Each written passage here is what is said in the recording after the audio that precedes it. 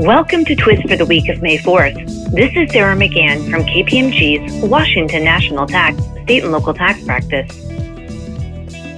We have two interesting sales and use tax cases to cover today. In the first case, an Illinois appeals court addressed whether a taxpayer was entitled to a temporary storage use tax exemption when newly purchased solvent was stored in Illinois before being used at out-of-state client locations. The Department of Revenue argued that the temporary storage exemption did not apply because the solvent, once used, was returned to Illinois and cleaned. After that, it was mixed with new solvent and used again at client locations. The taxpayer argued that when the solvent was returned to Illinois in used form, it was a new product, and therefore the return should not disqualify it from being entitled to the temporary storage use tax exemption.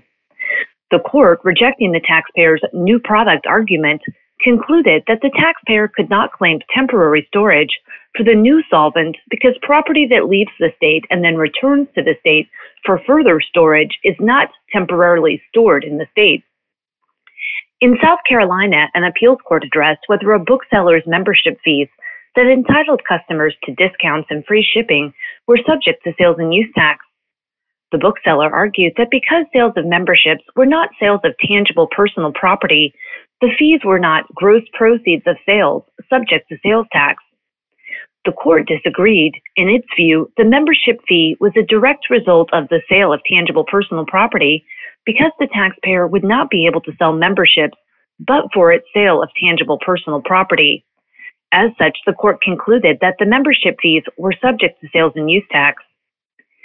Bills were recently introduced in the New York Assembly and Senate that would impose sales and use tax on digital advertising services unless such services were purchased for resale. The bills define digital advertising services as advertisement services on a digital interface, including advertisements in the form of banner advertising, search engine advertising, interstitial advertising, and other comparable advertising services which markets or promotes a particular good, service, or political candidate or message. At this point, neither bill has advanced. The beginning of May marks about 6 weeks since many states and cities began enforcing stay-at-home orders due to COVID-19. During this time, many states and localities have issued guidance on extensions of time to file and pay certain types of taxes. The issuance of guidance has slowed down a bit, likely due to the fact that the 415 income tax filing and payment deadlines have come and gone. However, some states have continued to refine their guidance in this area. In addition, certain states have also issued guidance on other tax types or other deadlines. For example, in California, Comptroller Betty Yee postponed the due date for unclaimed property holders to submit their reports and remittances for properties reported on 2019 notice reports from June 1, 2020 to August 15, 2020. This past week, the Hawaii Department of Taxation issued Tax Information Release number 2020-02, in which the department confirmed that CARES Act economic impact payments and loan proceeds from Paycheck Protection Program loans are not subject to Hawaii income tax.